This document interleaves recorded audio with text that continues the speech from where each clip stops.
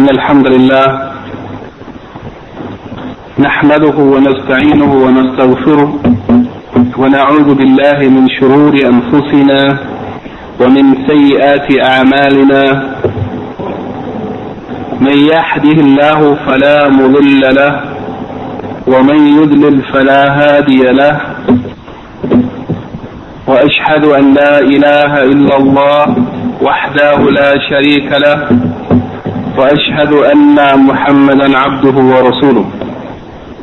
Verily the praise belongs to Allah. We praise Him, seek His assistance and forgiveness, and we seek refuge in Allah from the evil of ourselves and the evil consequences of our deeds. Whoever Allah guides, there is no one that can lead him astray, and whoever Allah leads astray, there is no one that can guide him. And I bear witness that nothing deserves to be worshipped except Allah alone, and that He has no partners or associates. And I bear witness that Muhammad sallallahu alayhi wa sallam is His slave servant and His messenger. We would like to continue with the study of the hadith from Umdat al-Ahkam, based on the explanation or the sharh of Sheikh Abdullah ibn Abdurrahman ibn Salih al-Bassam in his book entitled Taysir al-Allam Sharh Umdat al-Ahkam. And we are now in the book of Salat, Kitab al-Salat, under the chapter heading of Al-Imama. But before discussing the hadith of Al-Imama concerning the role of Imam and those who are following him, quickly inshallah we will just review the hadith of the previous subtitle entitled Bab as-Sufuf, as-Sufuf, or the lining up or making the lines for the Salat. The first hadith we took from Bab as-Sufuf is hadith number 68 on the authority of Anas ibn Malik radiyallahu anhu. قال رسول الله صلى الله عليه وسلم, Anas ibn Malik, may Allah be pleased with him, said that the Messenger of Allah صلى الله عليه وسلم said, سووا صفوفكم, make your rows or your lines for the prayer straight and even. فإن تسوية الصفوف, for verily making the lines straight and even, min tamam as-salat, is from the perfection or the completion of the salat. Yani making the lines even and straight and closing the spaces in between the people who are praying. This taswiyat as-sufuf, it is part of the perfection or completion of the salat.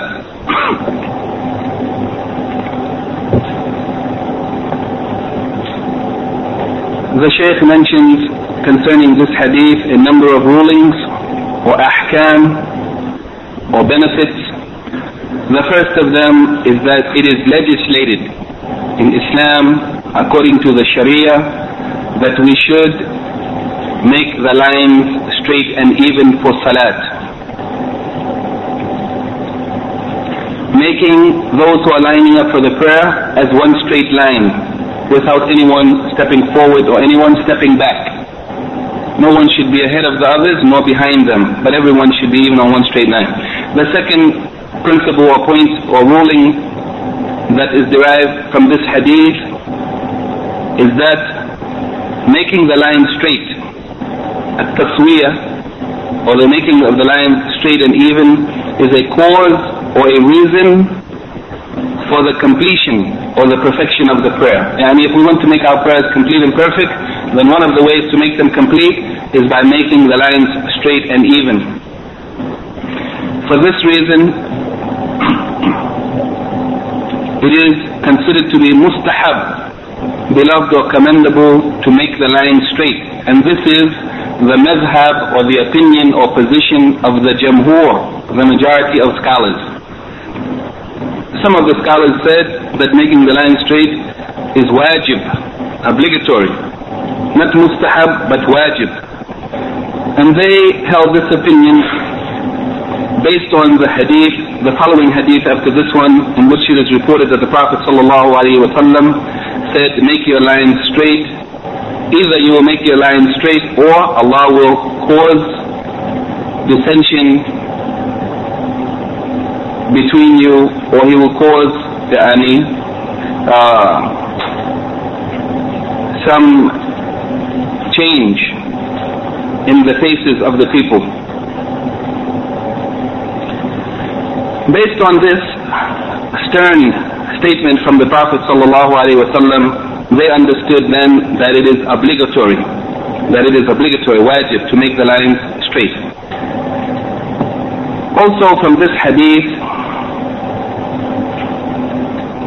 it is understood that it is makruh or detestable. It is something disliked or hated to allow the lines to be crooked. And that allowing the lines to be crooked is an indication of imperfection or incompleteness of the salat. That it is makruh for the lines to be crooked. Number 4, the superiority or the virtues of salat in jama'ah, in congregation, is also indicated in this hadith due to the fact that the reward which one achieves for straightening the lines, that reward is only achieved due to the fact that we are praying in jama'ah. If we were not praying in jama'ah, there would be no chance for us to get the reward of straightening the lines. So straightening the lines is a rewardable act, but that rewardable act is only achieved due to the fact that we are praying in jama'ah. So this is also an indication that the prayer in jama'ah is a virtuous act. And based on the reward that we receive when we straighten our lines while we are praying in jama'ah. Number 5, the last point, he says that the hikmah or the wisdom for the command to straighten the lines, it is so that we would be in agreement and conformity with the manner in which the angels line up in front of Allah subhanahu wa ta'ala. And this is based on the hadith reported by Imam Muslim on the authority of Jabir radiyallahu anhu. He said that the Messenger of Allah sallallahu alayhi wa sallam came out to us and he said, do you not or will you not make your lines straight as the angels make their lines straight in front of their Lord? And will you not imitate the angels and make your lines straight as the angels make their lines straight in front of their Lord, in front of Allah subhanahu wa ta'ala? We said, O Messenger of Allah, how do the angels make their lines straight in front of their Lord? And he sallallahu alayhi wa sallam said, complete the lines, the first ones first, and also close the spaces between those who are standing in the same line. Yani complete every line. No, a new line shouldn't be started until the line in front of it is completed. When it is completed, a new line may be started.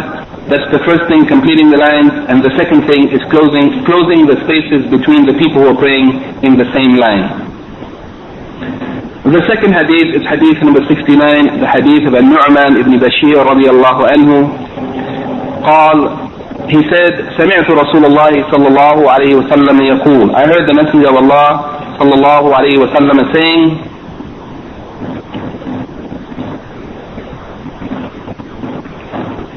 لتسنون صفوفكم أو لا يخالفن الله بين وجوهكم.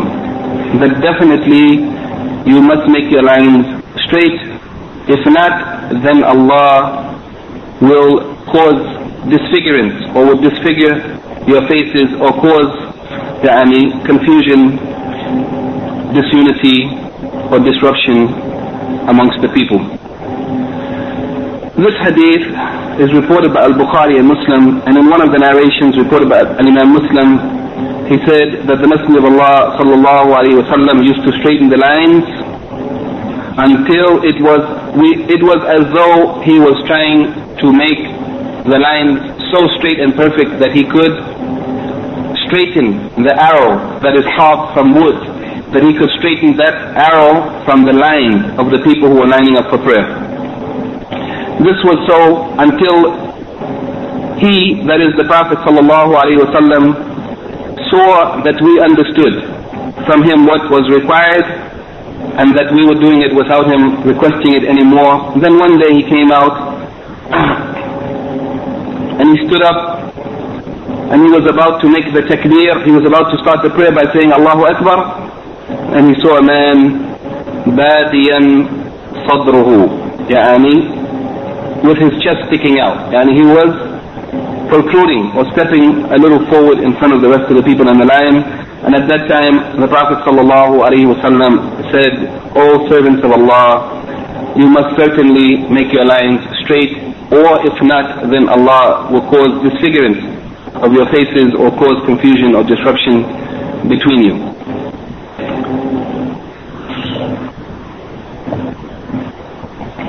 From this hadith, the Shaykh mentions also 5 points. The first of them is that the apparent meaning of the hadith, or what we understand from the text or the literal wording of the hadith, we understand that it is wajib. And from the literal meaning of this hadith, we understand that it is wajib to straighten the lines, and that it is haram or prohibited to make the lines crooked. And this is due to the severe or serious threat contained in the statement of the Prophet ﷺ that you must either make your lines straight or Allah will cause disfigurance of your faces or confusion between you. Here the Shaykh says, this is what you would understand from the literal meaning of the hadith, but there are some other authentic hadith which, if taken into consideration, seem to reduce the severity of the threat in this hadith and also seem to transform the command in this hadith from being wajib to istihbab or mustahab, that it is mustahab to straighten the lines, and that it is makruh or disgusting or distasteful or hated, seriously distasteful, that we allow the lines to be crooked. This is based on another hadith. We understand that the command to straighten the lines is not wajib, but a little less than wajib, it's mustahab, based on the hadith in which the Prophet ﷺ said, Inna taswiyatu as-sufuf min tamam as-salat, that verily making the lines straight is part of the perfection of the salat, which we can understand from that the salat would not be invalid, but it would not be perfect. That means that it's not absolutely obligatory, but if we don't do it, then we lose something of the perfection or completeness of the salat, and this leads us to the ruling that the straightening of the lines is mustahab, that it's highly recommended and encouraged and beloved, but not necessarily wajib, according to the two opinions. The second point, he said, the attention and care that the Prophet ﷺ gave to establishing the lines and making them straight. He himself used to take the responsibility to straighten the lines with his own hands, and this is an indication that straightening of the lines is the responsibility or the job of the Imam. Straightening the lines is the responsibility of the Imam. The third point is the general rule the Shaykh mentions, أن الجزاء من جنس العمل, that the reward or recompense for something is like the action that the one does. It is similar to it. And this is understood from the fact that Allah has threatened those who fail to make the line straight. He threatens to also make difference between them, between those people, or to disfigure their faces. And this is similar to the saying of Allah subhanahu wa ta'ala in the Quran, هل جزاء الإحسان إلا الإحسان, is there any reward for al-ihsan, for goodness? Is there any reward for it except goodness? And the fourth point, the Shaykh mentions the anger of the Prophet ﷺ when he saw the lines in disarray. This indicates that we are warned from doing such a thing if it provoked the anger of the Prophet ﷺ. Then it is a warning from us from committing such an act. And the last point, he says that in this hadith we also find the permissibility or an indication of the permissibility of the Imam speaking after the iqamah has been pronounced, between the iqamah and the actual beginning of the salat, it's permissible for the imam to speak if there's a need for such. If there's a need for him to speak, as did the Prophet ﷺ, the iqamah had been pronounced and he was about to make the takbir, and he noticed that someone was protruding their chest, so he spoke and talked to the people and addressed them in order to correct the problem. If there's a need for the imam to speak after the iqamah, it is permissible. The next hadith, hadith number 70, is the hadith of Anas ibn Malik radiallahu anhu, that his grandmother, but not the grandmother of Anas, but the grandmother of the narrator from Anas, Ishaq ibn Abdullah ibn Abi Talha, his grandmother, the mother of Anas, Mulaika radiallahu anha, she invited the Prophet sallallahu alayhi wa sallam for some food which she had prepared for him, and he ate from it, and then he said, "Qumu la usalli bikum." Stand, he told Anas and the orphan boy who was with him, stand up and I will lead you in prayer. And then Anas radiallahu anhu said, I stood up and went to a mat that we had in the house, which had become blackened from its long use or from sitting for a long time, and I sprinkled some water on it, and the Prophet sallallahu alaihi wasallam stood up, and Anas said that I and the orphan boy prayed. We made a line behind the Prophet sallallahu alaihi wasallam, and the elderly woman, that is the grandmother of Ishaq and the mother of Anas radiallahu anhu, she stood behind the boys, and the Prophet sallallahu alaihi wasallam led us in 2 rak'ah, and then he left. In the narration of Imam Muslim, it is reported that the Prophet sallallahu alaihi wasallam led Anas radiallahu anhu in prayer, and also his mother, and he said that he stood me on his right side, and the woman, she stood behind us. And in the narration of Al-Bukhari from Anas, he said, I and the orphan boy prayed in my house behind the Prophet sallallahu alaihi wasallam, and my mother Sulaym radiallahu anha was behind us. From this hadith and the various narrations of this hadith, there are a number of points which the Shaykh mentions, but before that there is a point of difference of opinion. The point of difference of opinion is the correctness of making a line with a young boy, sabi, that has not yet reached the age of puberty. The position of the jamhur or majority of scholars is that it is correct to make a line with a small boy in both types of salat, the obligatory as well as the voluntary. That it's permissible that someone may make a line with one person, and that one person is a child, a small boy who hasn't reached puberty, and they use as proof of their opinion the authentic hadith that has been mentioned here, which we just mentioned, since Anas radiallahu anhu described his companion or the boy who was with him as yatim, and as we said, the definition in Arabic language and in the Sharia of yatim, it means a person whose father has died before they reach the age of puberty. This is an indication that the boy who was praying with Anas had not yet reached puberty, and Anas made a line with him, which shows the permissibility of making a line with one person, even if that one person is a child who hasn't reached puberty. The second opinion is the opinion of the Hanabila, or the people of the madhab of Imam Ahmed rahimahullah, and that is that it is correct to make a line with a small boy in the nafil prayer or voluntary prayers only, not in the obligatory prayers. And they also use this same hadith as a proof, because obviously this hadith, the prayer that was performed was not an obligatory prayer, it was a voluntary prayer. So they said that it's permissible in the voluntary prayers, but not otherwise, not in the obligatory prayers.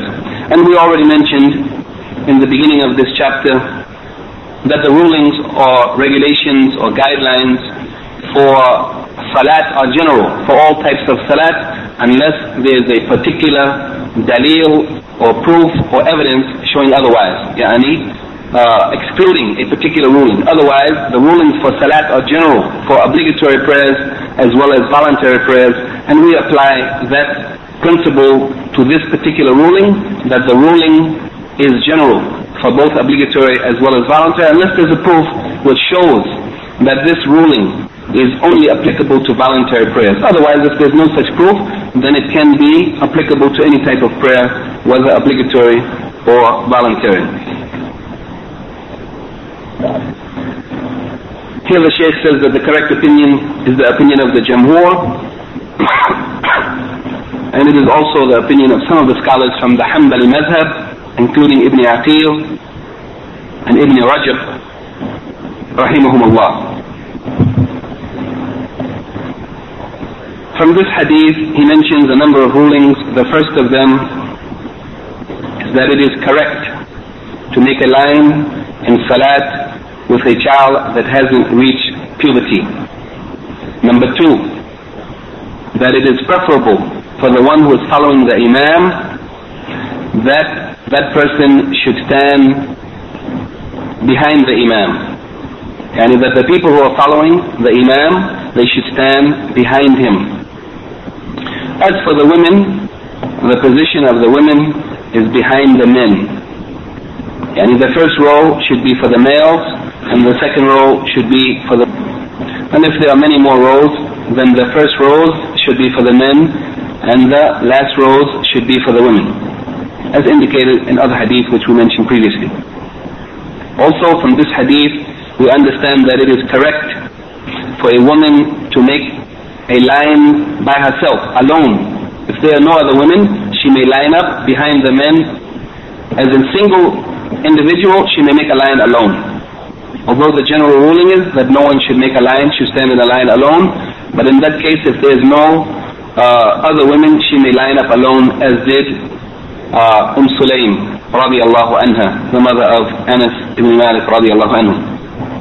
But if there are more women, then they must make a line and stand together in a line.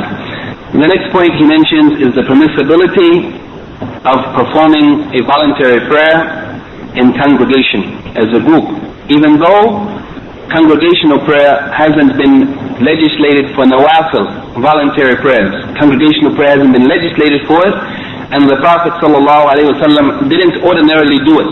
But even if he did it on one occasion, it shows that it's permissible.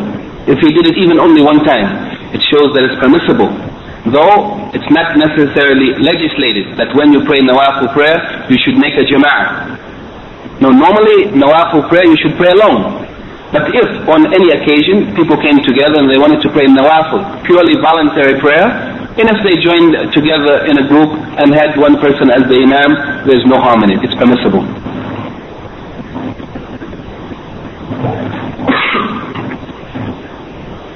Also, the permissibility of performing salat with the intention of teaching, or for any other religious or beneficial reason. It's permissible to perform salat with the intention of teaching the people or for some other beneficial reason. As the Prophet ﷺ apparently did in this hadith, to teach those young boys some things concerning the salat, as the Shaykh mentioned in his explanation of the hadith. The next point, he says, this hadith also indicates the humility of the Prophet ﷺ, the humility, that he was very humble. And this was a great characteristic of the Prophet ﷺ, and it is a characteristic that the Muslims in general should try to emulate or imitate. Humility, tawadu'. Also, in this hadith, we understand that it is mustahab, commendable or beloved to answer the invitation when someone invites you, especially if answering the invitation brings about some good or causes tranquility or peace in their hearts or happiness for the people. It's good to answer the invitations of the people. It's mustahab, unless it is the walima or a marriage. In that case, the marriage celebration, it is obligatory to respond to that call, unless you are unable to respond to it. The invitation for the marriage celebration is obligatory on a Muslim to respond to it. Other invitations, it's mustahab, it's recommended, it's beloved, but it's not obligatory.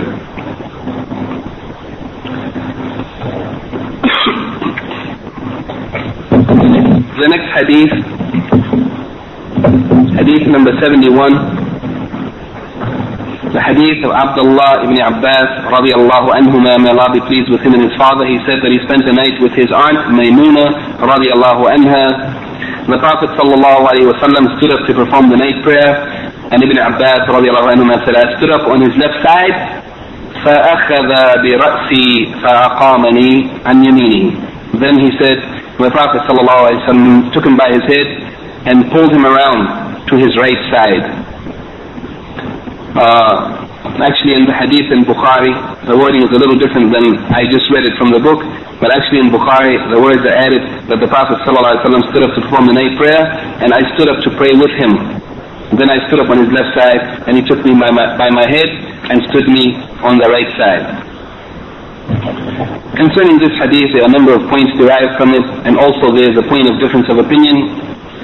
Concerning the difference of opinion, the well-known opinion of the madhab of Imam Ahmed rahimahullah is that the salat of a follower who stands on the left side of the imam while there is space on the right side, while he could have stood on the right side, if he stands on the left side, his salat is invalidated.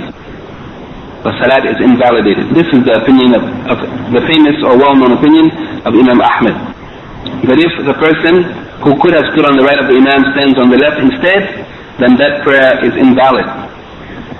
The second opinion, which is the opinion of the Jamhur or majority of scholars, including Al-Imam Abu Hanifa, Al-Imam Malik, and Al-Imam Al-Shafi'i, rahimahumullah, may Allah have mercy on all of them, their opinion is that the salat is correct, it's acceptable. Even though the person who stood on the left side could have stood on the right side. The right side was open, the space was there, but they stood on the left side. They said that the prayer is still correct and acceptable. And there's also a report from Imam Ahmed, that it has also been reported from him that he agreed with this opinion of the other imams. And some of his students or the imams from the madhab of Imam Ahmed also held this opinion. And this opinion is based on this hadith which we have just mentioned, and its indication, the indication or the proof of this opinion in this hadith is very clear, because of the fact that Ibn Abbas radiallahu anhuma, he stood on the left side and he prayed part of the prayer on the left side, and the Prophet ﷺ corrected him and pulled him to the right side, but he didn't invalidate the part of the prayer that he prayed in the wrong place. And that proves that the prayer, even in the wrong place, though it is less rewardable or less complete or perfect, still it is acceptable and not invalidated. All of the scholars, he says here, agree by ijma' that the preferable position for the follower, if they are alone, if there are no other people following the imam, only one person, the preferable position is to stand on the right. The difference of opinion is not concerning whether or not it is preferable, but the difference of opinion is concerning whether or not if someone prays on the left side, the prayer is still accepted or it's invalid. In the opinion of the Jamhur or majority of scholars, and the correct opinion is that the prayer is valid, though it's preferable to stand and more rewardable to stand on the right side. From this hadith, the Shaykh mentions first that it is afdal or preferable for the ma'moon, the one who is following the imam, to stand on the right of the imam if that person is alone. That it is preferable. Number two, that it is correct and acceptable if the ma'moon, the one who is following the imam, stands even on the left of the imam while the right is open or free. Since the Prophet ﷺ did not invalidate the salat of Ibn Abbas radiallahu anhuma while he had prayed part of his prayer, at least the beginning of it, on the left side of the Prophet sallallahu alaihi wasallam. Number 3, that the ma'moom, the follower who is alone, if they stood on the left side of the imam and then they realized their mistake or they were corrected and they came to the right side of the imam, they should come behind the imam and not in front of the imam, as has been indicated in some authentic hadith, including that which has been reported by Al-Bukhari, that the one who stands on the left of the imam, if they correct themselves, they should come from behind the imam to his right side and not from in front of the imam. Number 4, that any action which someone does in the salat, if it was necessary for the correction of the salat, then there is no harm in doing that action. Whether movement, walking, turning, any action or movement in the salat, if it is done to correct the salat or for the correctness of the salat, then there is no harm in it.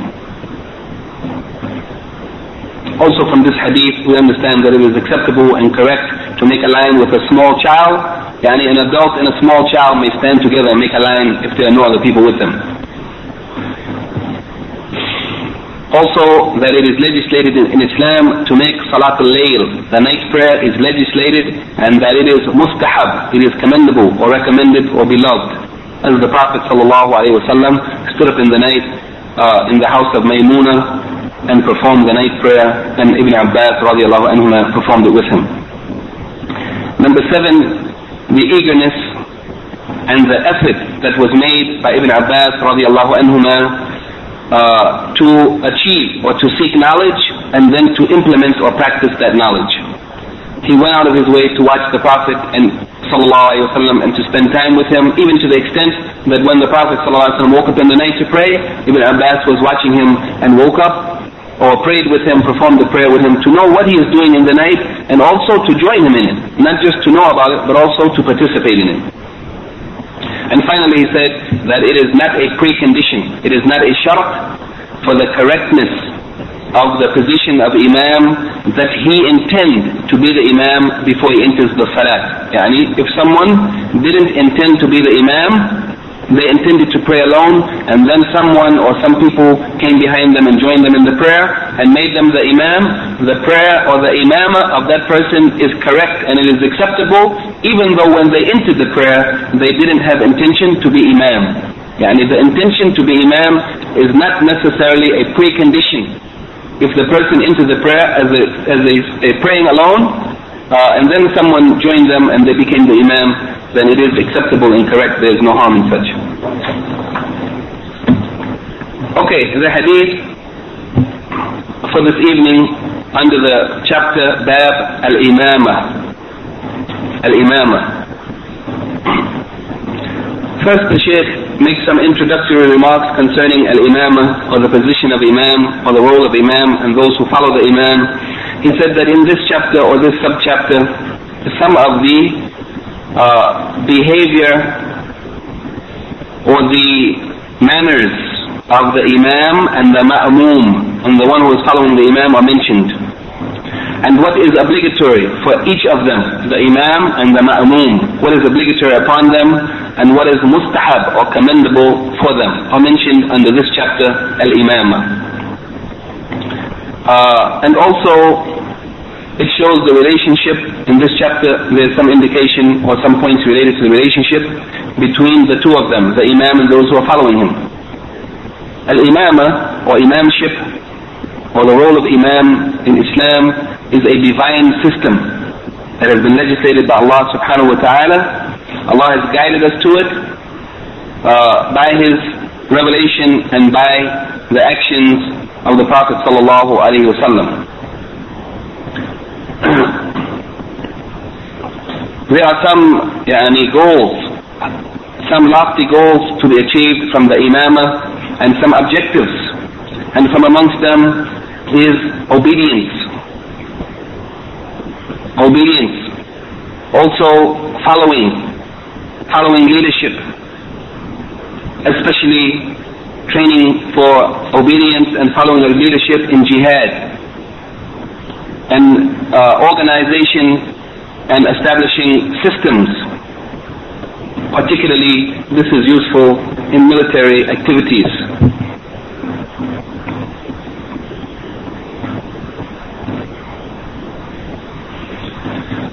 Also here, in this chapter, there is some indication of where the young person should stand with the older person, and shows that the young as well as the old, the rich as well as the poor, the noble and others, all of them are equal in standing in the salat in ranks or in rows.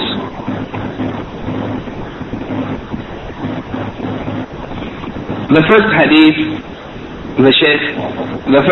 that is mentioned by the author of Umdat al-Ahkam, hadith number 72, the hadith of Abu Hurairah radiyallahu anhu, أن النبي صلى الله عليه وسلم قال: أما يخشى أحدكم أو لا يخشى أحدكم إذا رفع رأسه قبل الإمام أن يجعل الله رأسه رأس حمار أو يجعل الله صورته صورة حمار. يعني Abu Hurairah says that the Prophet sallallahu alaihi wasallam said, isn't the one who raises his head, comes up from ruku or from sajda before the imam, afraid, doesn't he fear that Allah will change his head to the head of a donkey, or that Allah will make his figure or his face like the figure or the face of a donkey? Doesn't the one who does so fear? Shouldn't they fear that Allah might punish them? And here the Prophet ﷺ mentioned this punishment as a threat for the one who engages in such action.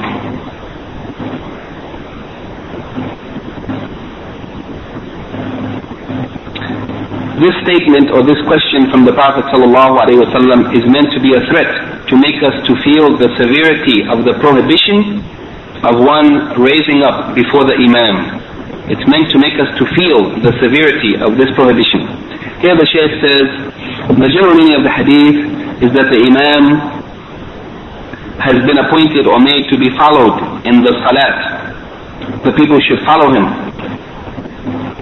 so that they should not make any movements until after the imam moves. And in this way we achieve al-mutaba'a, yani proper and correct following of the imam. No one should move until the imam moves. If any one of the followers precedes the imam, then that which is expected and requested and desired from the imamah, or from appointing an imam, that objective is lost if the people precede the imam. The purpose of having an imam is that the imam should be followed, not that the people should precede him. For this reason, a severe threat has been mentioned here concerning the one who raises the head before the imam, that Allah might make their head like the head of a donkey, or Allah might make their figure or their face like the figure of a donkey. Yani that Allah might transform their figure from its present features to the ugly features of a donkey, and this would be the reward or punishment. It would be exhibited in that part of the body through which this contradiction of the command of Allah has been enacted. In other words, the head, if it is raised ahead of the imam in contradiction to this prohibition from the Prophet ﷺ, then the threat is that the punishment of that person would be in their head, transformation of their head or their face to the head or the shape of a donkey.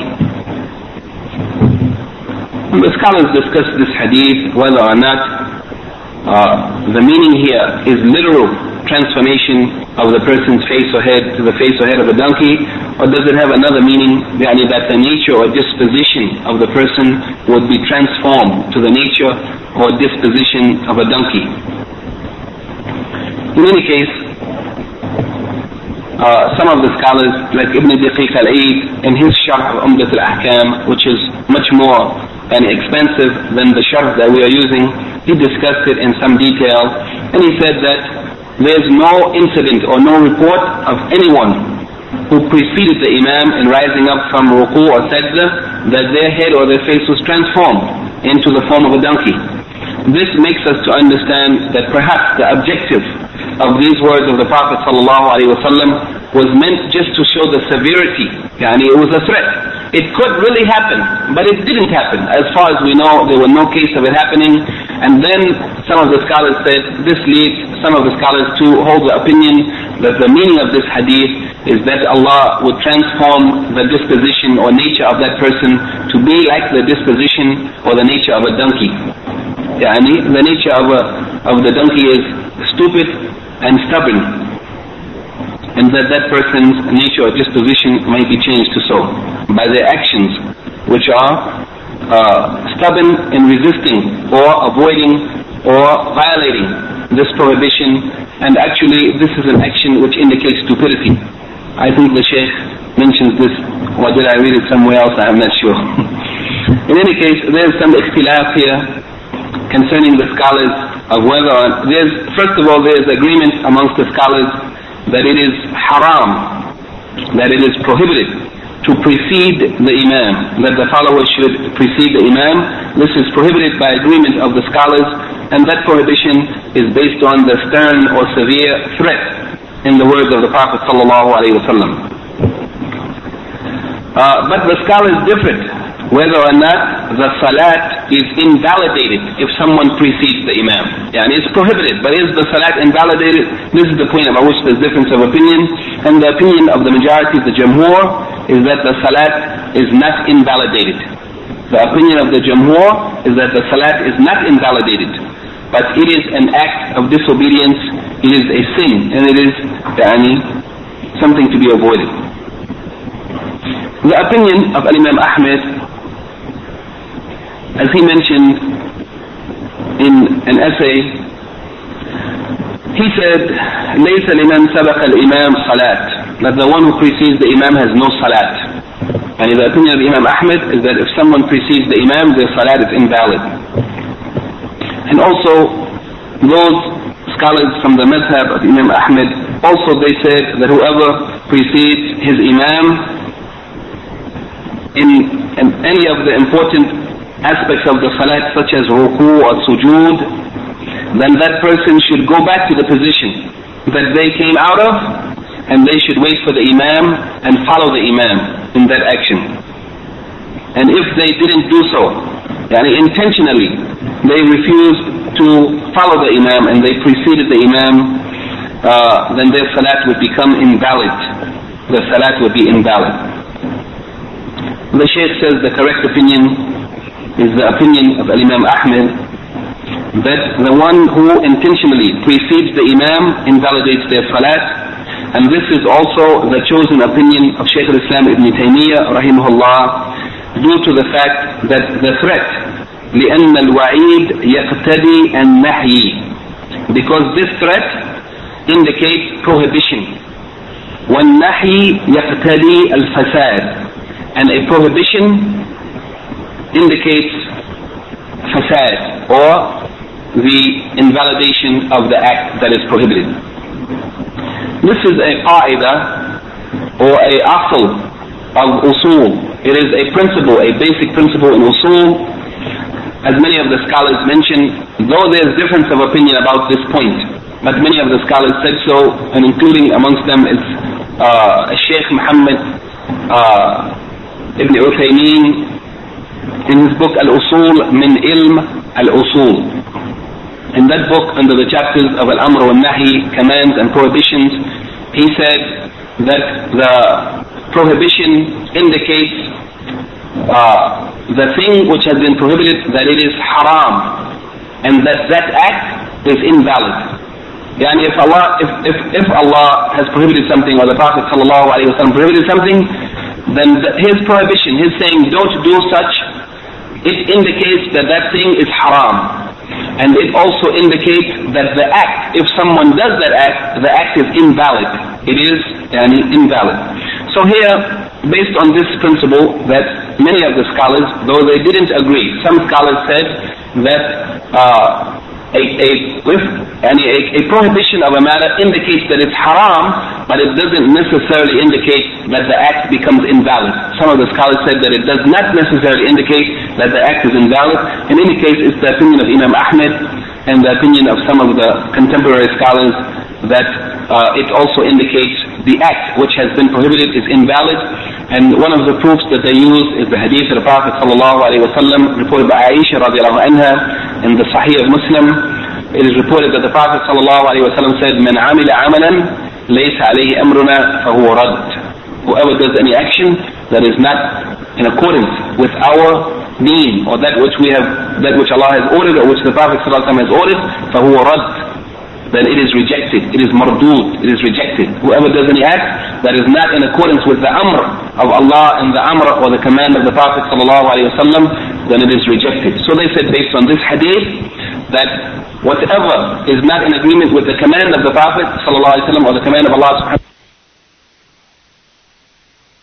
certainly it is not in accordance with what Allah has commanded. If Allah prohibited it, then it is not in accordance with what Allah commanded, and therefore it is rejected. That means it is invalid. In any case, there's difference of opinion on this point.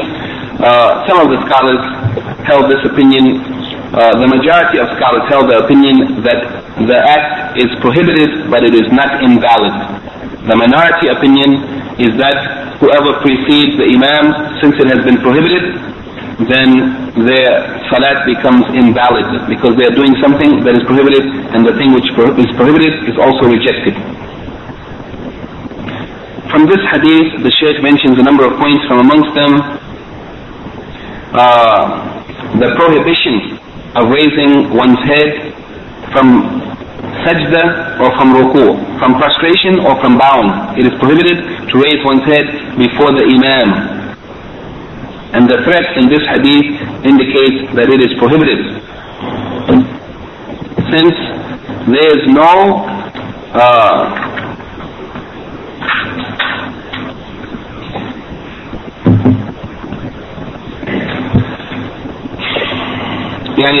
threat from Allah or from the Prophet ﷺ, except in those things that Allah has prohibited.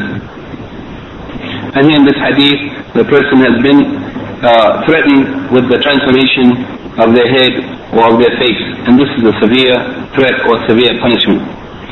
Also, the second point, he says that not only is it prohibited to raise one's head before the imam from ruku' or sujood, but from this you might also understand, coming under this heading, is preceding the imam in any act of the salat. Not only coming up from ruku' or sujood, but preceding the imam in any act of the salat, that by qiyas, you can understand that it is also prohibited. Not only that, but beyond qiyas, there is an authentic hadith that is reported by Al-Imam Al-Bazzar in his Musnad, and a similar report came from in Ibn Abi Shaybah, the hadith of Abu Hurairah radiallahu anhu, which he attributed to the Prophet sallallahu alayhi wa sallam, saying, "Alladhi yakhfadu wa yarfa'u qabla al-imam," whoever bows or rises up before the imam, "innama nasiyatuhu biyad ash-shaytan," then his forelock is in the hand of shaitan. Whoever bows or rises up before the imam, then his forelock is in the hand of shaitan. And this makes us to understand then that preceding the imam, not only in rising, but also in bowing, or in any other position in general, whoever precedes the imam, this is prohibited. Also from this hadith, the obligation of the ma'amoom, the follower, to follow the imam in the salat, yani that it is obligatory for the follower to follow the imam. And also from this hadith, that the reward for a thing is like the action itself. And this is understood from the fact that the one who raises his head ahead of the imam would be rewarded, or they have been threatened at least with the punishment of transforming their head to the shape of a donkey, or their face in the shape of a donkey. And the reward for a thing is like the action itself. And that's in good and bad. Number 5, that the one who precedes the Imam has been threatened with transformation of their figure or their face due to the similarity between that person and a donkey in their stupidity. There's a similarity or comparison between that person and the donkey, and that similarity or comparison between them is stupidity. Because the one who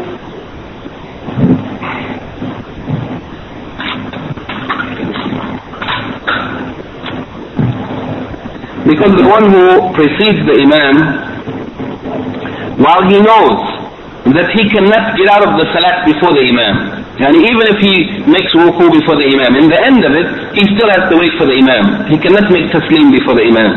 So what is the benefit? This is an indication of stupidity. That the person would raise the Imam in the salat knowing that in the end of the salat he has to wait for the Imam anyway. So there's no benefit from such. And this indicates stupidity and the weakness of the intellect of such a person. In the next point he says, the person who precedes the Imam, their hastiness, their preceding the Imam is an indication of their hastiness to get out of the salat. Preceding the Imam is an indication that the person is in a hurry to get finished from the salat. They just want to get through the salat as quickly as possible to get out of it and get away from it. And this is a sickness. And its cure is that the one who does such should be reminded, or should remind themselves, that they would never be able to make taslim before the Imam, they would never be able to get out of the salat before the Imam, and if they remind themselves that, then it would help them to restrain themselves and not to race with the Imam, but to follow him. Finally, the Shaykh says, the threat with the transformation of the figure or the face of the one who raised the head before the Imam to the shape or form of a donkey is a matter that is possible, but we don't have any report of any such thing happening. And it is also possible that the meaning here might be not necessarily transforming the shape or form of that person to the form of a donkey, but transforming their nature or disposition to the nature or disposition of a donkey. And here is the indication of the main characteristic of the donkey, of stupidity or stubbornness. The next hadith, what time is it? 22 after. Oof. The next hadith, or the next two hadith which came together, hadith number 73 and 74, the hadith of Abu Hurairah radiallahu anhu from the Prophet sallallahu alayhi wa sallam, he said, إِنَّمَا جُعِلَ الْإِمَامِ لِيُؤْتَمَّ بِهِ, that verily the Imam has been made, or has been appointed to be followed. فَلَا تَخْتَلِفُوا عَلَيْهِ, so don't differ with him or conflict with him or get out of line with the Imam. فَإِذَا كَبَّرَ فَكَبِّرُوا, whenever the Imam makes takbir, then you should make takbir. Say Allahu Akbar, Allah is the greatest. وَإِذَا رَكَعَ فَارْكَعُوا, and whenever the Imam makes ruku or bowing, then you should bow. وَإِذَا قَالَ سَمِعَ اللَّهُ لِمَنْ حَمِدَ, and if the Imam says Allah listens to the one who praises him, فَقُولُوا, then you should say رَبَّنَا وَلَكَ الْحَمْدُ, our Lord, for you is the praise. وَإِذَا سَجَدَ فَاسْجُدُوا, and if the Imam makes prostration, then you should prostrate. وَإِذَا صَلَّى جَالِسًا فَصَلُّوا جُلُوسًا أَجْمَعُونَ, and if the Imam prays sitting, then all of you should also pray sitting. And in the narration of Bukhari, he said, وَأَقِيمُوا الصَّفْ فِي الصَّلَاةِ, and establish the lines in the prayer. فَإِنَّ إِقَامَةَ الصَّفْ مِنْ حُسْنِ الصَّلَاةِ, for verily the establishment of the lines is part of the goodness of prayer. In the next hadith, number 74, which came with this hadith, is the hadith of Aisha radiallahu anha. May Allah be pleased with her. She said, صَلَّى رَسُولُ اللَّهِ صَلَّى اللَّهُ عَلَيْهِ وَسَلَّمْ فِي بَيْتِهِ وَهُوَ شَاكٍ, that the Prophet صلى الله عليه وسلم prayed in his house while he was sick. فَصَلَّى جَالِسًا, so he prayed sitting due to his sickness. وَصَلَّى وَرَاءَهُ قَوْمٌ قِيَامًا, and some people prayed behind him, but they prayed standing. فأشار إليهم. The Prophet ﷺ pointed to them, indicating to them أن يجلسوا, that they should sit. فلما انصرف, so when the Prophet ﷺ came out of the prayer, قال, he said, إنما جعل الإمام ليؤتم به. Verily the Imam has been made to be followed. فإذا ركع فاركعوا. So when he bows, then you should bow. وإذا رفع فارفعوا. And if he raises up, then you should raise up. وإذا قال سمع الله لمن حمده. And if he said that Allah listens to those who praise him, فقولوا, then you should say ربنا ولك الحمد, O our Lord, for you is the praise. وإذا صلى جالسا فصلوا جلوسا أجمعون. And if he prays sitting, then all of you should pray sitting. The first point the Shaykh mentions is that the fa in this hadith, يعني concerning the Imam, إذا ركع فاركعوا. If the Imam bows, فاركعوا, then you should bow. And if he raises up, فارفعوا, then you should raise up. This fa indicates two things: الترتيب والتعقيب.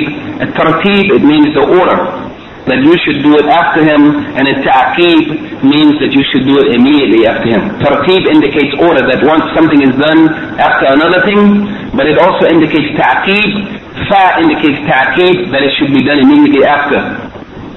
So from this we understand that the person should not precede the Imam, nor should they delay a long time after the Imam. But after the Imam moves, without a long delay, the person should move after the Imam. Yani once the Imam reaches the next position, then the people should immediately, without delay, follow him.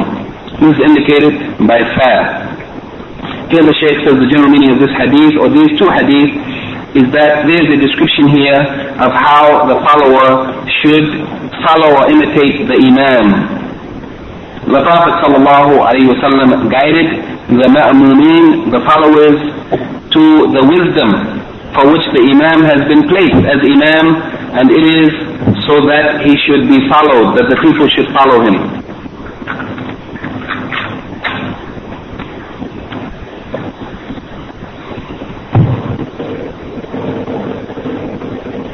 So we should not oppose the Imam or differ from him in any of the actions of the Salat.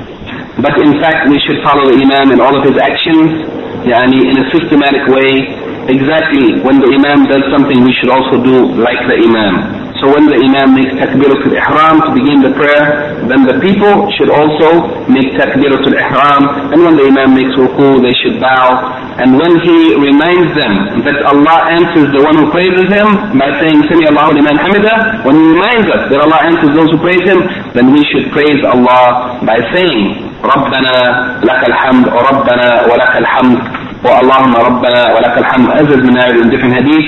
And when the Imam makes sajda, then we should follow him and make sajda. And if he prays sitting due to his inability to stand, then we should also follow him and pray sitting, even if we are capable or able to stand. That's what's indicated in this hadith, as the Shaykh mentions in the general understanding of the hadith.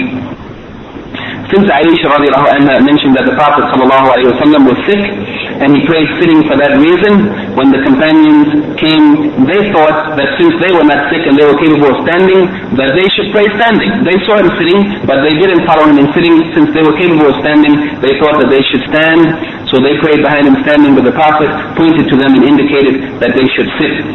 So when the Prophet sallallahu alayhi wa sallam finished the prayer, he guided them to the fact that the people should never conflict or differ with the Imam, but that they should be in agreement with the Imam in everything, so that the mutaba'a and iqtida, yani following the Imam and imitating the Imam, would be complete and perfect.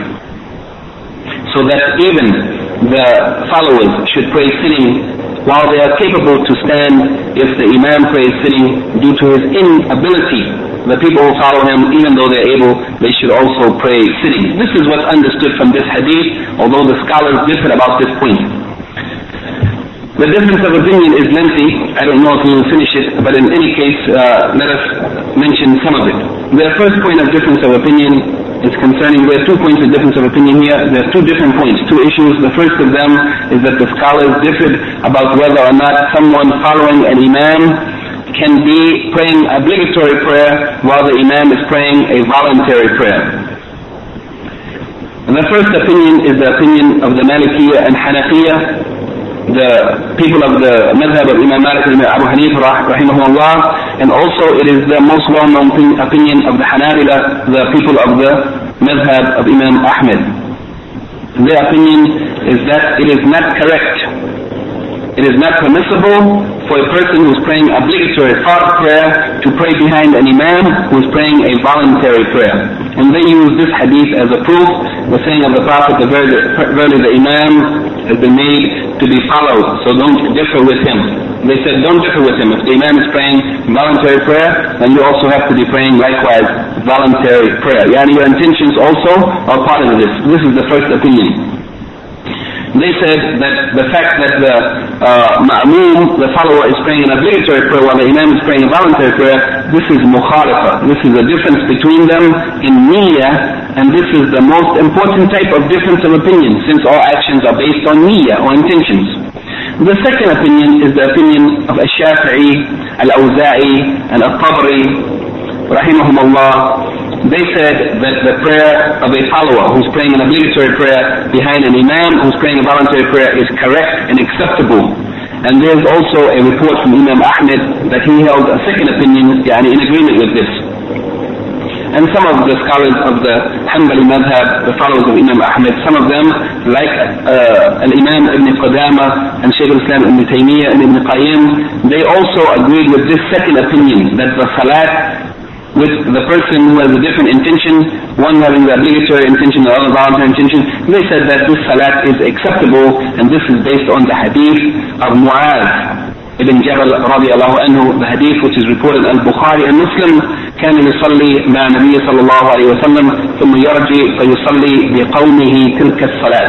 This is the hadith which we mentioned previously, and on another occasion that Mu'adh used to pray with the Prophet صلى الله عليه وسلم the prayer in congregation, then he would return to his people, to his area, and he used to lead the people in the same prayer that he had already performed with the Prophet sallallahu alaihi wasallam, which means that he had one intention and the people who were following him had a different intention. And the most correct opinion is that his intention when he was leading his people in prayer was that he was praying a voluntary prayer, because he had already performed that prayer with the Prophet sallallahu alaihi wasallam, and it's unlikely that he would have performed the prayer in jama'ah with the Prophet while the Prophet was praying obligatory prayer and he would make intention to pray voluntary prayer. He would have made intention to follow the Prophet sallallahu alaihi wasallam in that prayer completely, and after he performed it, he went back to his people, and he was the imam of his people. He used to lead them in prayer, but the second time when he performed the prayer it was voluntary while his people were performing obligatory prayer. This is the proof of the people who held the second opinion, that the imam and the follower can have a different opinion. They also use as proof a hadith that's reported in the Sunan of Abu Dawood, أن النبي صلى الله عليه وسلم صلى بطائفة من أصحابه في صلاة الخوف ركعتين ثم سلم ثم صلى بطائفة الأخرى ركعتين ثم سلم. يعني the Prophet صلى الله عليه وسلم led a group of his followers in prayer in the Salat al-Khawf, the fear prayer on the battlefield. Then he made taslim. He finished the prayer, and another group came in the place of the first group, and he led them in prayer, and then he made taslim likewise. Obviously, one of those prayers he made intention as voluntary prayer, and the other one as a obligatory prayer. While the people who prayed with him in both groups, they were praying obligatory prayers.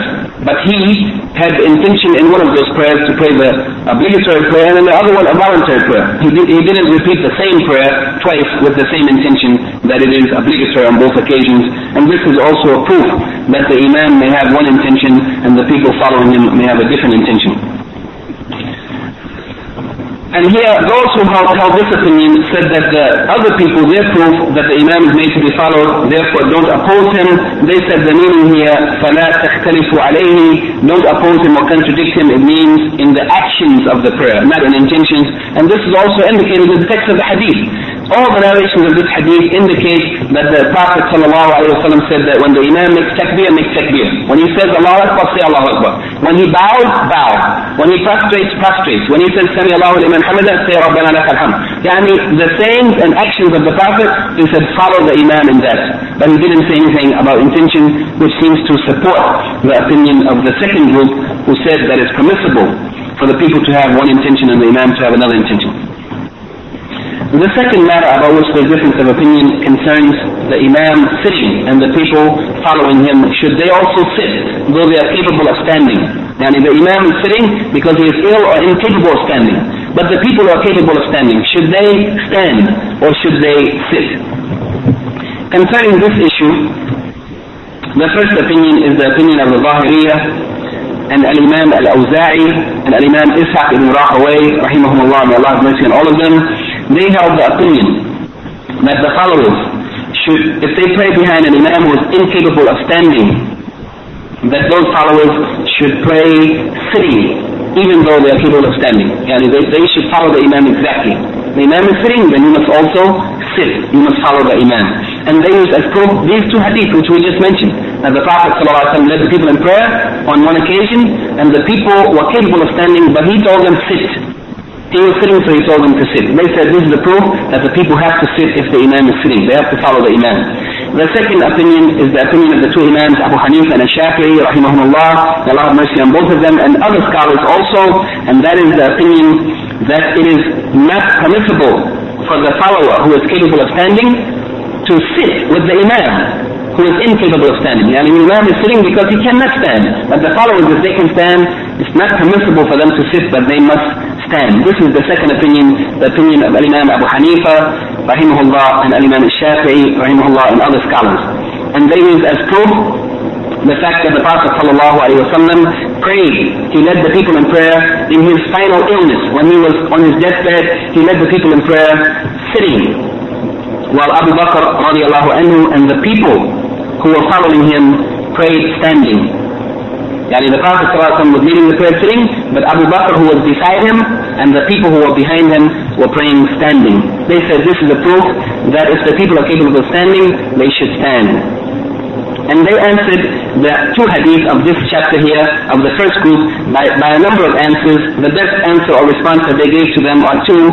One of them, they said that the hadith that we have mentioned and similar hadith indicate that the salat of the one who is sitting due to inability to stand, that salat is correct. While the one who is capable of standing is sitting, that this particular ruling has been abrogated. Yani, that the Imam who is incapable of standing, if the people follow him, are capable of standing, that they sit, it has been abrogated. That this ruling, they said, it has been abrogated by the hadith of the final illness of the Prophet ﷺ, when he led the people sitting and they followed him standing. Now, they said this hadith abrogates that one. 1036. Let me just finish this sentence here, and then we will stop.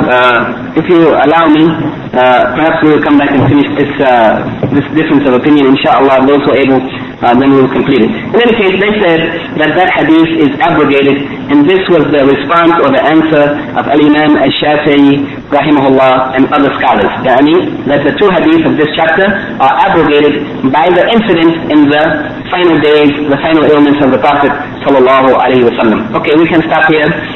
Those who are able, but after salat, inshallah, we'll come back for 10 minutes to finish this difference of opinion and the points derived from this hadith, and then we will close with that. Subhanakallahumma wa bihamdika, ashhadu an la ilaha illa anta, astaghfiruka wa atubu ilayk. طيب بسم الله الرحمن الرحيم والصلاة والسلام على رسول الكريم وعلى آله وصحبه أجمعين.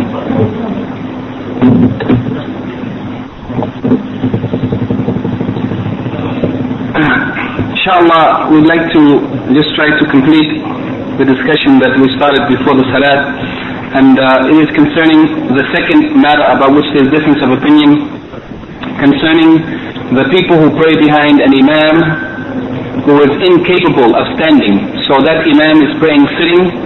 What should the people do? Should they also sit since the imam is made to be followed, or should they, since they are capable of standing, stand? We said that the first opinion is that the people who pray behind an imam who cannot stand, even though they are capable of standing, they should also sit. That was the first opinion, the opinion of the Zahiriyyah, the literalist madhab, and also the opinion of Imam Al-Awza'i and Imam Ishaq ibn Rahawayh and other scholars. And they use the hadith of this chapter as a proof for them. We said the second opinion was the opinion of the two Imams, Abu Hanifa and Shafi'i, and other scholars besides them, rahimahumullah. And their opinion was that it's not permissible for the follower who is capable of standing, it's not permissible for that follower to sit just because the Imam is sitting. Since the Imam is sitting, because he is incapable of standing, if the follower can stand, then they must stand. This is the second opinion, the opinion of Abu Hanifa and Shafi'i. And we said that they use as a proof the hadith of the last final illness of the Prophet ﷺ, in which he was leading the prayer. After he joined the prayer, Abu Bakr had been leading the prayer, and he came and he took over the leadership of the prayer. He prayed sitting, while Abu Bakr radiallahu anhu was standing and the people behind him were standing. They use this as a proof that the people are not to sit, but the people who are capable of standing should stand. And they also said that the other hadith of the first group, that those hadiths are abrogated by this hadith of the final illness of the Prophet sallallahu alaihi wasallam. Then Imam Ahmed rahimahullah, he rejected the idea of those hadiths being abrogated. And he wasn't with the first group or the second group, but he didn't accept the idea of the second group who said that the hadiths are abrogated. The original ruling, he says, and this is correct, basically agreed upon by the scholars, the original ruling is that when there are apparently contradictory evidences, we should not say that either of them abrogates the other, unless we cannot make any reconciliation between the two apparent contradictory evidences. If we can make reconciliation between them, show that there is some way that they can come into agreement, then we should do so. We shouldn't immediately resort to abrogation. This is the original rule that's accepted in Usul al-Fiqh and also accepted in Mustalah Hadith by the scholars of Hadith. So Imam Ahmed says that we shouldn't call this matter a matter of abrogation as long as we are capable of making jam' or reconciliation between the two evidences. Then it is obligatory on us to do so. So that we do not abrogate or negate either of them, but keep both of them in effect. This is the first method of solving an apparent contradiction. Okay? The second answer, we didn't yet discuss the opinion of Imam Ahmed. What is his opinion concerning this matter? But we're just saying here that he rejected this first response of the second group to the first group. They said that your hadith are abrogated. Imam Ahmed said, no, we don't accept the idea that those hadiths are abrogated. So far he is not with the first group or the second group. The second answer of the second group, they said concerning the hadith that we have mentioned here, of the people being commanded by the Prophet ﷺ to sit in the prayer because he was sitting.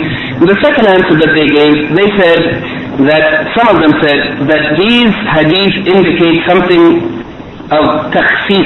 This is a special matter related to the Prophet ﷺ, that he could, that if he was sitting in the prayer, that the people following him should also sit. That this is peculiar and particular for the Prophet ﷺ alone. That's what they said. They said, no, you shouldn't sit. That was something special for the Prophet ﷺ, and it's not proper for anyone to do it after him. They said you have to stand. Okay, so their second answer is that this was special. This case that's mentioned in this hadith was special for the Prophet ﷺ. In fact, Imam Malik rahimahullah, and one of the students of Abu Hanifa, Muhammad ibn Hassan al-Shaybani, rahimahullah, also they held the opinion that if the person who is capable of standing prays behind an imam sitting, and they sit, that their prayer is invalid. They said it's invalid. This is the opinion of Imam Malik and Muhammad ibn Hassan al-Shaybani, the student of Abu Hanifa. Those who said that this is a special case for the Prophet ﷺ, their proof is the hadith that was reported by Ash-Sha'bi, one of the great scholars of hadith. He reported that hadith from Jabir radiallahu anhu, that the Prophet ﷺ said, لا يؤمن أحد بعدي جالسا, that no one should be an imam, should lead the people in prayer after me sitting. No one after me should lead the people in prayer while that imam is sitting. He shouldn't do so. this is their proof. They said this is a proof that this sitting Imam was a special feature or characteristic that was allowed for the Prophet ﷺ alone, and not for others after him. No one should do this after me. The answer of those who had the opposing opinion, they said that your hadith is not acceptable. It is not authentic. The hadith, first of all, is mursal. It doesn't have a complete chain, and it has a broken chain, which means the hadith is rejected. And in addition to that, one of the reporters in the isnad is matruk. That means he was of the lowest degree of narrators, and his hadith was completely unacceptable. No one would accept his hadith. So for that, they said that your claim of takhsis, that this is special for the Prophet based on this hadith, you have no basis, because your hadith is rejected. Al-Imam Ibn Daqiq al-Eid, rahimahullah, who also gave an explanation of Umdat al-Ahkam, the book that we are studying, he gave an explanation of that book. Ibn Daqiq al-Eid says that the original ruling, this is an asl of usul al-fiqh, the original ruling is that we should not claim takhsis or takhassus or say that anything is especially for the Prophet ﷺ. Takhsis, say this is a special feature for the Prophet, we should never make such a claim unless there is a clear proof of it. So where is the clear proof?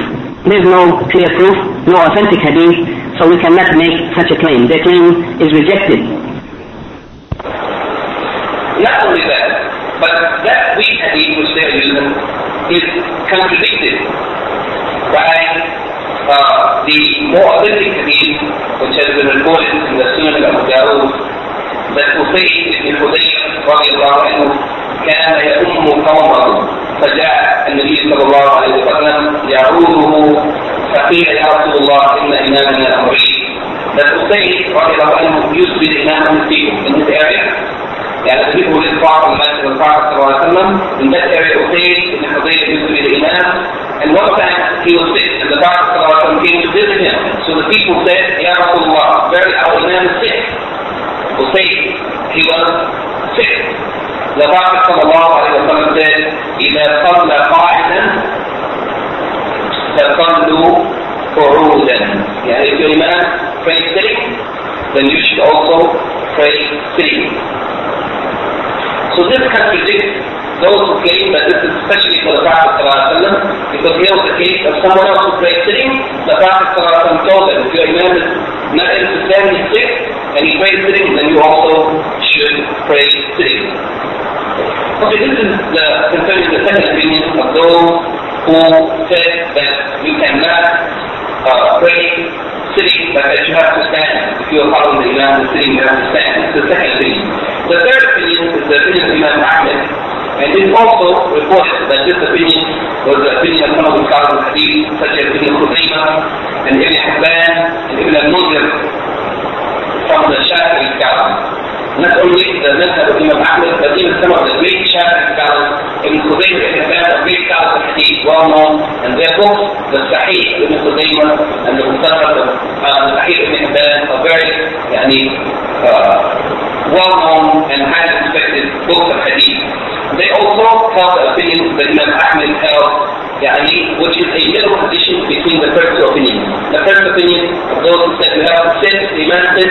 The second opinion said you have to stand. If you can stand, these scholars, including Imam Ahmed, held the opinion in between. Let's say, this is the Imam begins, the regular Imam, he begins the prayer, standing. Then something happened to him during the prayer, and he sat. After beginning the prayer standing, he became sick or something happened to him, and he couldn't stand, so he started to sit. In that case, the people should continue the prayer standing, and it is obligatory on them to continue standing. The Imam began standing. If he became sick during the prayer and had to sit, then you have no right then to sit, but you should continue following the Imam, except that you have to stand, and it is wajib for you to continue to stand, and this is based on the hadith of the final illness of the Prophet ﷺ. Abu Bakr had begun the prayer standing, the Prophet ﷺ came during the prayer, and he was unable to stand, so he prayed sitting, and Abu Bakr was following him, and the people who were behind Abu Bakr continued their prayer standing, even though the Prophet ﷺ was sitting. This is the first point. They said the Imam begins standing, but the people who are capable must continue the prayer standing, even if the Imam during the prayer began to sit. But if the Imam began the prayer sitting, then the people who stand behind, or the people who are behind them, should also pray sitting. And this is mustahab. It is mustahab that they should pray sitting. If the Imam began sitting and they joined him, then they should also pray sitting. And this is based on the first two hadiths which we mentioned, the hadith that mentioned by the author here. And this is a meaning of acting on both hadiths. In one case, the Prophet began the prayer sitting. So the people followed him and he told them to sit. In the other case, the Imam, who was Abu Bakr at that time due to the Prophet's illness, began the prayer standing, and later, during the prayer, the Prophet came, and he continued to lead the prayer but sitting. Then the people following behind him prayed standing. So they said, we will act on these hadith, and we will act on these hadith. Whoever is in the situation, as those who are in the situation when the Prophet began the prayer sitting, then they prayed sitting. Whoever is in the situation when the Imam began standing, as it was in the case of the time of the Prophet, then those people should continue standing. And in this way, we don't abrogate or negate any of the hadith, but we act on all of them. And this is called jama' al-tawfiq, reconciliation between apparent contradictory texts. And there's no doubt, the Shaykh said there's no doubt that when we are capable of making reconciliation, that this is the best thing for us to do, not to claim abrogation or any other matter. And this opinion of the combination of reconciliation of both opinions was also considered to be a strong opinion by Al-Hafiz bin Hajar al-Asqalani. He mentioned this opinion as being the strongest opinion. So these are the three opinions. The one is saying that you have to sit with the Imam, the other saying you cannot sit if you're capable of standing. The third thing, depending on the circumstances, if the Imam began standing, then you should continue standing. Even if he becomes incapable during the prayer, and if the Imam began sitting, then you should pray sitting. This is a difficult issue, no doubt, and it requires some examination and some reflection before one should determine which opinion they think is the strongest. But in any case, you should act on the opinion that you see as being the strongest after examining the opinion and the evidence of each of them and reflecting on it. Then the opinion that you think is strongest what you should act on. But try to have the issue clear in your mind in case it should happen and realize that we find ourselves in a situation that at least if we take an opinion, we can explain our opinion, give the evidence of our opinion, so that the people will not be in confusion. Because most of the people won't know the issue, they won't know what to do. So somebody should be present who has an opinion that's based on the evidence who can bring clarity so that there is not confusion. From this hadith, the Shaykh mentioned a number of rulings. The first of them, that it is obligatory for the followers to follow the Imam in his action of the Salah, and that it is forbidden to precede him in any action. It is obligatory to follow in all his actions, and it is forbidden to precede him in any action. The second point is a point of the difference of opinion that the Shaykh Abdullah al-Hafidhullah, his opinion is that from this hadith we also may derive the prohibition of contradicting the Imam in any action, and that whoever does so, that their salah is invalid. If anybody does any action in conflict or in contradiction to the Imam, then for sure it's prohibited. But as to whether or not the salah is invalid, this is the point about which there's difference of opinion. It's the opinion of the Shaykh that the salah is invalid for anyone who contradicts the Imam in any action.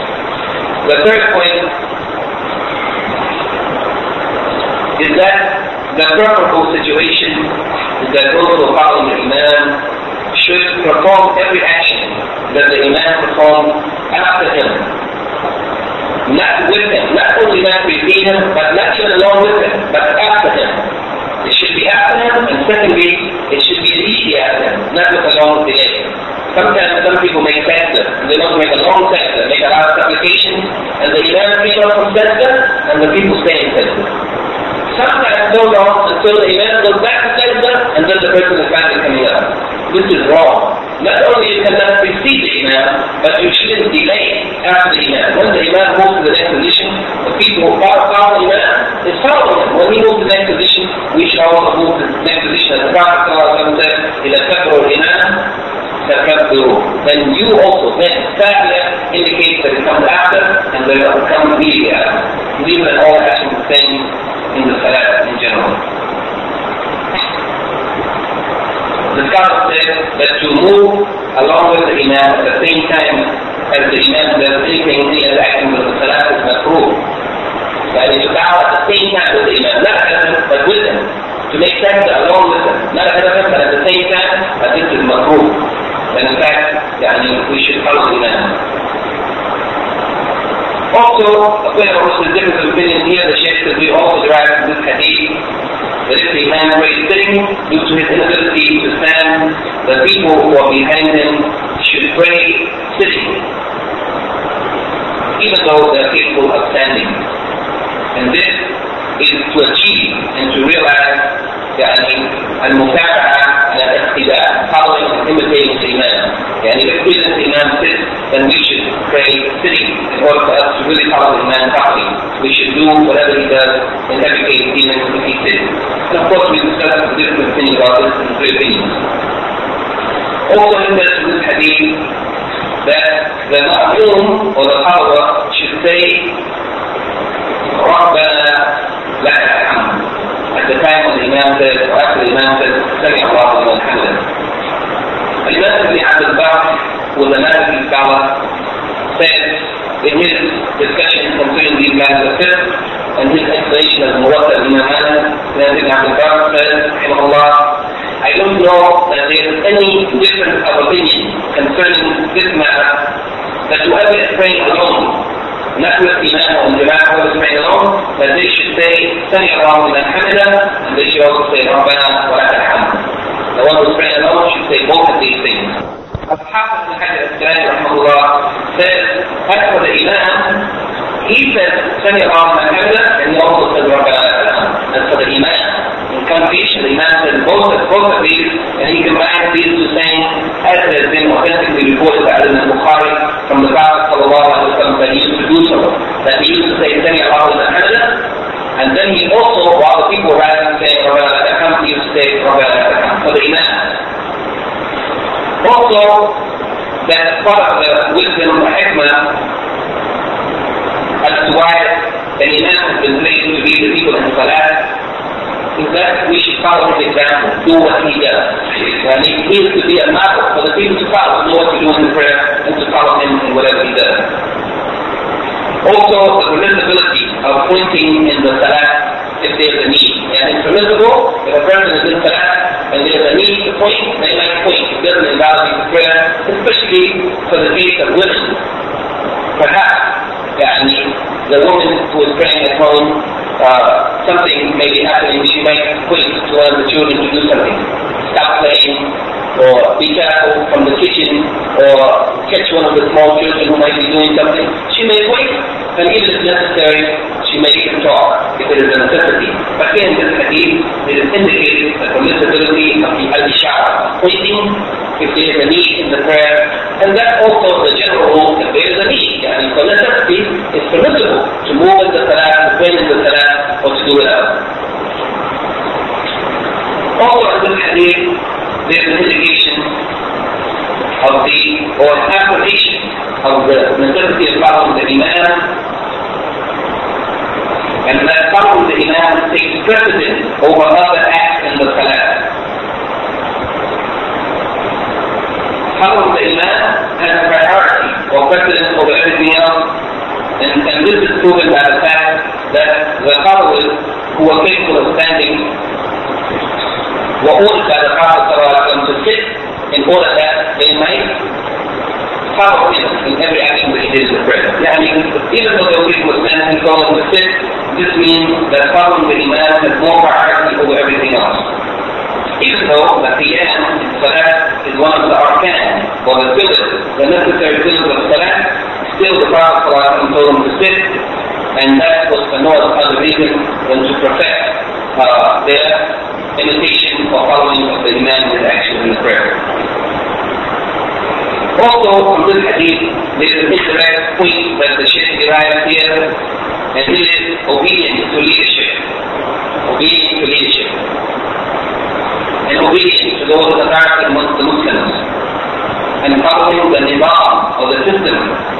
And the nizam of Salah extends into the society, that we should have a system, that there should be leadership, and the people should follow the leadership.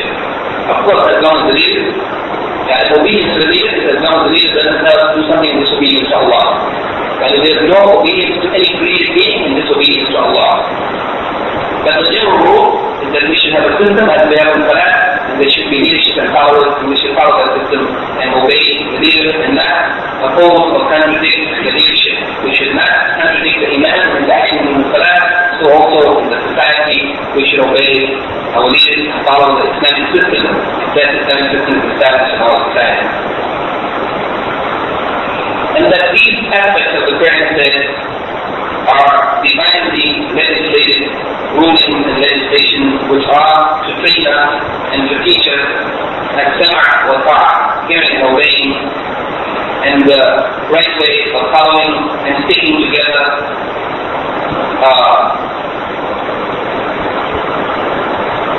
And that we should understand that these things of following the Imam, praying together in Jama'ah, that these things are something, when we do them as an act of worship, then it becomes an act of worship. That is, whoever follows the Imam or prays in the Jama'ah, and is seeking the pleasure of Allah, doing it as an act of worship, then it is rewardable by Allah subhanahu wa ta'ala. When we supplicate, he makes dua that Allah grant success to the Muslims, to have good understanding of the deen, and to follow the deen in all of our manners of life, and to unite the lines of the ranks of the Muslims, and to raise the message for the deen of Allah, the kalimah of the Muslims, to raise La ilaha illallah above all other systems in the world. He said that the good or the khair is only in sticking together and having understanding and cooperation between the people, and the shar or evil is in separation and differences and argumentation. And in Salah teaches us to unite, to be together, and to cooperate with one another, and the opposite of that is evil. Then he mentions the ayah of the Quran, وَأَطِيعُوا اللَّهَ وَرَسُولَهُ وَلَا تَنَازَعُوا فَتَفْشَلُوا وَتَذْهَبُوا رِيحُكُمْ وَاصْبِرُوا إِنَّ اللَّهَ مَعَ الصَّابِرِينَ. We should obey Allah and obey His Messenger, and don't argue and dispute because differences